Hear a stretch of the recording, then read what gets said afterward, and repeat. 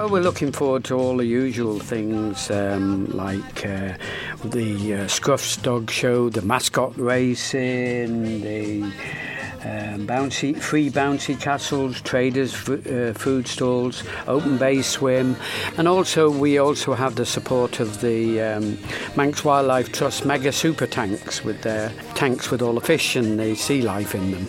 And now from last year, this is an event that really... That not only do you have a huge number of different things happening, as you say, there things like, the sandcastle competition, the giant water slide as well, all these things going on.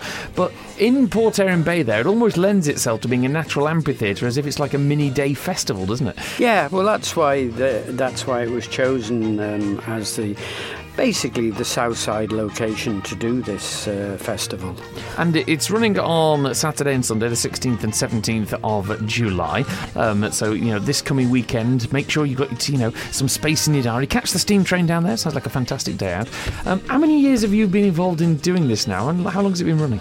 It's, in different formats. It's been running for many years, but we changed the format about 9 years ago, and we've been running it for about 9 years. And what was the sort of the motivation behind it? Why did you decide that you were going to sort of get this festival together? Well, the idea was to put the festival in place so that the families that come down to the beach can have a free day out.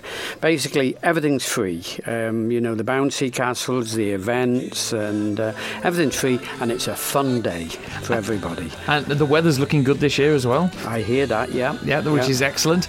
It's almost a case of that people always say the bucket and spade holiday is, long gone in terms of the Isle of Man's booming tourist industry. But when you go down to Port Erin, it still seems to be that town that when you get off the steam train and you go down to the beach, it's got that wonderful family atmosphere, which is really crystallised in this, isn't it? Yeah, well, that all came to life very much so last year with the lockdown, and Port Erin was really the to-go-to place in the Isle of Man. So, just a final reminder then for everybody, this coming weekend, Saturday the 16th, Sunday the 17th of July, it's the Port Erin Beach Festival, or Festival of the Beach and the Sea.